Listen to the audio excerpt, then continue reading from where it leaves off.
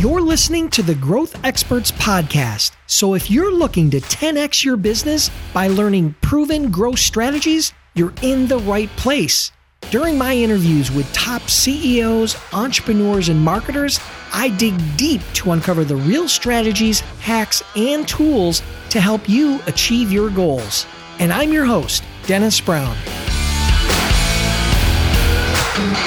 Hey everybody, if you're interested in learning how to leverage LinkedIn for your business, this episode is sponsored by my book, The 7 Habits of Highly Successful LinkedIn Users. To get your free copy, just send a text to 44222 with the word 7 habits. That's the number 7 habits to 44222. Now let's get on with the show.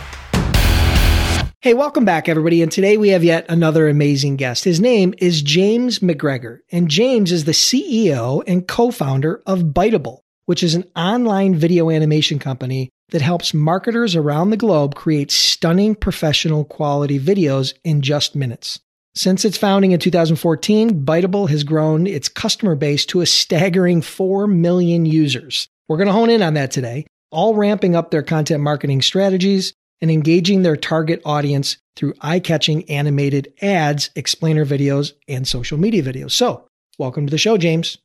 Hi, Dennis. Thanks for having me. So now I'm curious, how many of those videos do I see on Facebook and on LinkedIn and on YouTube are created with your tool? I'll bet a lot of them. A lot of them, yeah. It's pretty crazy. There's literally hundreds of thousands of videos made every month. Yeah, 4 million users can create a lot of videos, I'll bet. They do, yeah. And they seem to, it's always interesting when I go through my feed, and most of the time I can see a Biteable video, but occasionally it pops up. I'm like, oh, wow, that one's actually made with the product and I didn't notice. Awesome. Well, listen, we're going to hone in on that today. We're going to talk about one of the big things we're going to talk about. We're going to talk about your journey for Biteable and kind of how you got to where you are now, but we're going to hone in on how you've been able to acquire over 4 million users. We're going to take that apart. But before we do that, give us a super quick backstory. Don't spill the popcorn in the lobby. Don't give it all, but give us a little bit of an intro into, kind of how you got here, and then we'll dig into Biteable. Yeah, sure. Sounds great. So I've been working with startups for about 20 years. I've been helping startups mainly with marketing and product. And when I started Biteable, it was about 5 years. We actually started on the idea. I just moved back to Australia. My previous role before that, I was marketing director at a startup incubator. So I had a bit of a thesis of how to build better startups from scratch, basically. And my brother moved back to Australia at the same time. He's a film animator. He was working for Peter Jackson in New Zealand. And we went about and we just wanted to find what's our next big startup or project. So we tested an idea a month for a year, and Biteable was, basically the best of those ideas. Wow. So you tested 10 or 15 12 different ideas? Yeah, we were just, because I was doing that as a job at a startup incubator. New startups would come in every 6 weeks. We're, launching new products. It was great. It was a lot of fun. So it taught me how to, really compact things down and make hard decisions. But I always felt that the ideas weren't that good. And so I thought if we could do this, but you didn't really have to, there wasn't any kind of committee to please. So it was just like the two of us arguing in a small office, that we could probably come up with something better. And that was the approach. I love that, because rather than falling in love with one idea and just, and drinking your own Kool-Aid and thinking that it's the greatest thing on earth, you went out and tested a whole bunch of things. And then based on more of a data-driven approach, you said, hey, listen, this is most likely the winner. Let's double down. Yeah, it was always really frustrating. I worked with, lots of startups and software companies, and most of the time they would build something, then give it to me as the marketer and, say, go and promote this and now sell it. I'd talk to customers and find out pretty quickly it's not what they need. But a lot of the time in the talking, I'd find something else and be coming back saying, hey, they don't really need that, but they do need this. Can we build this instead?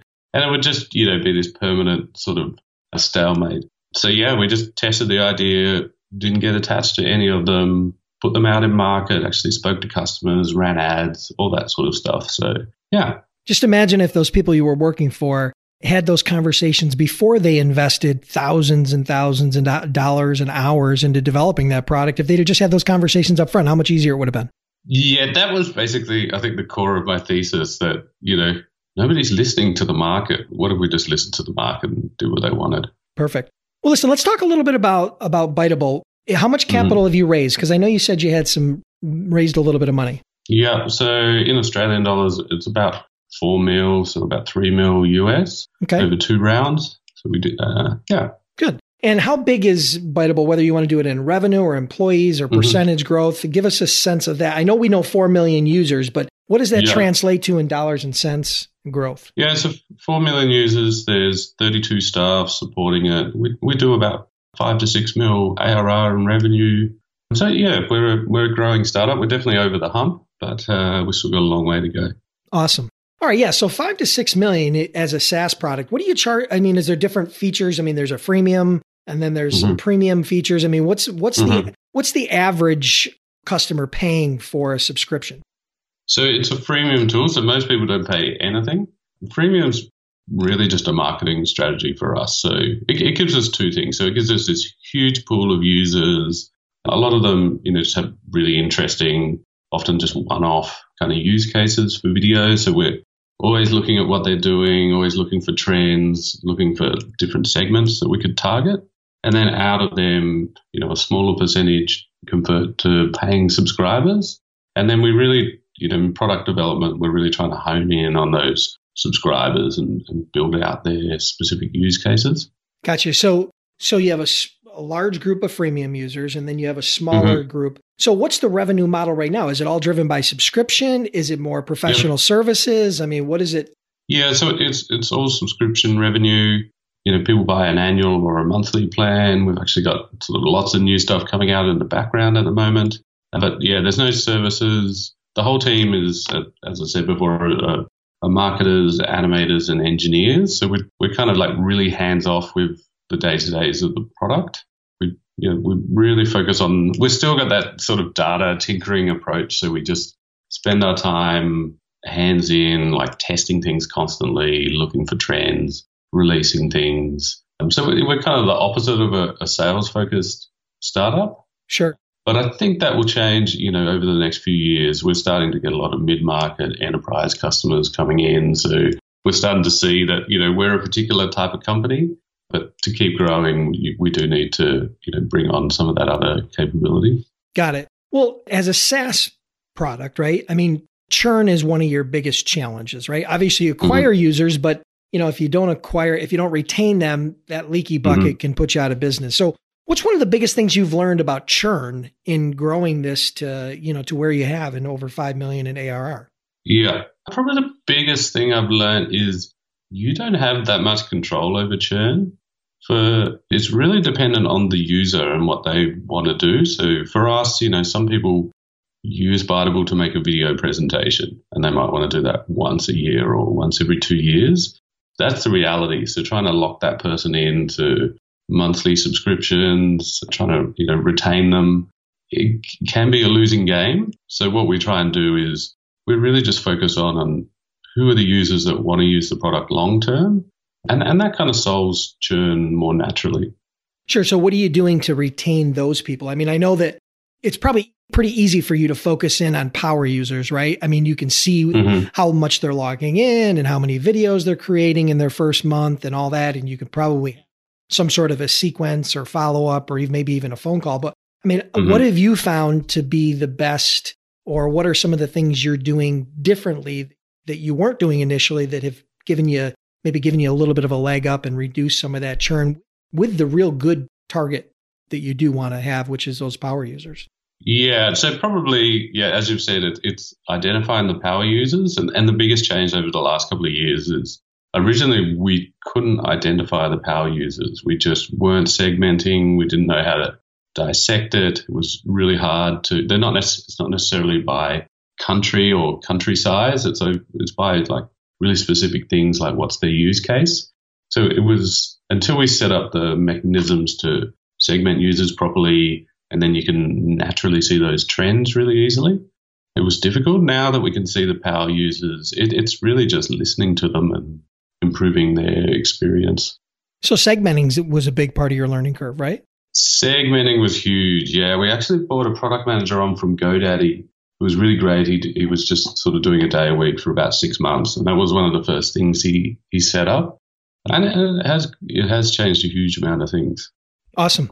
Well, listen, let's get under the hood here in regards to how you've gotten 4 million users onto your platform, because of customer acquisition. This is obviously something that you guys have done very, very well. And obviously, I'm sure it's a reflection of the product, but you've also done some things right on the marketing side. So could you break down maybe some of your top customer acquisition strategies, how you've been able to get these freemium users and then convert them into some of your premium users? And then I think from there, I think that'll really fill in the gaps on how this went from 0 to 5 million in ARR, which is no easy feat in an industry that is flooded with SaaS products. Yeah. I mean, let's face it, you're not the only guy out there doing this. I mean, you've got competition and it's growing every day, and you've been able to grow a $5 million business. So that's huge. I guess the core of it is still taking that data approach. So just look at the trends out there, what's happening in the market, what are people looking for, and making sure you're actually giving them what they want. A lot of people, I find, still get carried away with an idea or, something they're really passionate about, but it doesn't necessarily resonate with the end users. And the way we actually implement that in terms of strategies is two things. So a lot of content marketing. Content-wise, we try and just get really deep on content. We try and produce content that doesn't exist. We want the content to be really useful. And then secondly, content drives like top of the funnel. And then once people are in the product, we build a lot of promotion into the product. So most people use the free version of Biteable. If you use the free version, it has a watermark on your videos. We obviously integrate with all the social media channels, and we encourage people to promote those videos. So by promoting them, people can see that video was made with Biteable.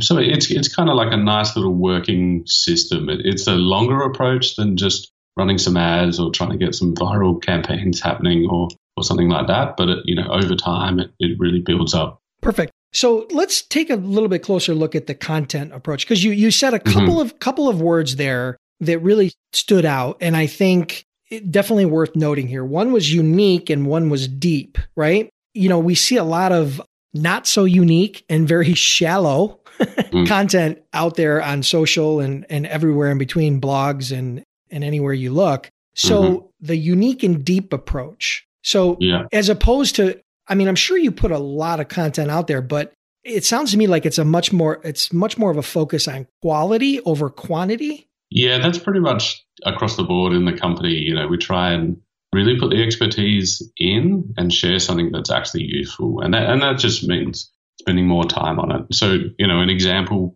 piece of content. So we launched our video marketing lab late last year. We spent the last quarter of last year building out our Facebook version of the lab. So it's just this really in-depth guide. I don't know how many total bits of content in there, but an absolute truckload. There were probably 6 people that worked on it over 3 months. We hired Facebook experts because we were covering Facebook. We ran a whole bunch of tests and we shared all the data for that. And we actually made some tweaks to the product. We made new content. So it's really just getting in, doing that tinkering that we've always done, but then sharing the results and sharing the findings with our users. No, I love that you brought up that example. Can you peel the onion back one layer more? I mean, do you have any sense of any sort of data or metrics around what that one piece of content, whether generation in traffic or search engine results, or any metrics that you could share around that so that people can understand the impact that going deep can have? Yeah, so I'm not the person who's tracking every one of those articles anymore. I would bet. Those bits of content. But it has a combined effect. I think originally what we were just looking at is very simplistic things like search traffic. So we go, okay, there's huge search demand for this. We put it out. We try and get a ranking, and we just rank our success based on that initial search traffic and the free users that would sign up from it. Now we realize that it is a longer term game. So a piece of content will go out through all our channels. We'll cut it up and we'll send it as emails. We have a weekly newsletter that goes through to a couple of million people. Will be included in there. We'd spend a lot more time trying to get third parties promoted. And so we get a lot more link juice out of it. Whether they link to the article or to our site, it all improves our domain authority. So overall, our search rankings rise. If we're covering topics that maybe we haven't covered in depth before, we'll get more coverage, the sort of search terms that Google thinks we're relevant for. So there's kind of like lots of little bits that are important.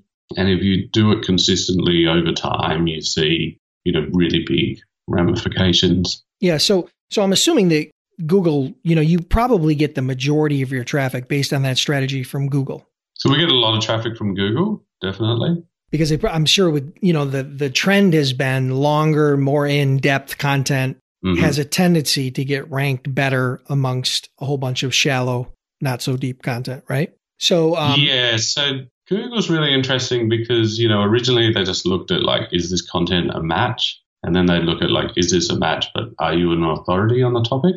And now I'm sure most listeners out there know a bit about search, but they look at like how long do people spend on the site, bounce rates. And so did they go on and do secondary searches to look for more content? Like, were they not satisfied with this result? So they can really tell now, like, is this really useful to someone or is it not? Yeah, makes sense. And I've seen that in my own content. And I know that I've talked to a lot of other people, a lot of other marketers that have felt the same way.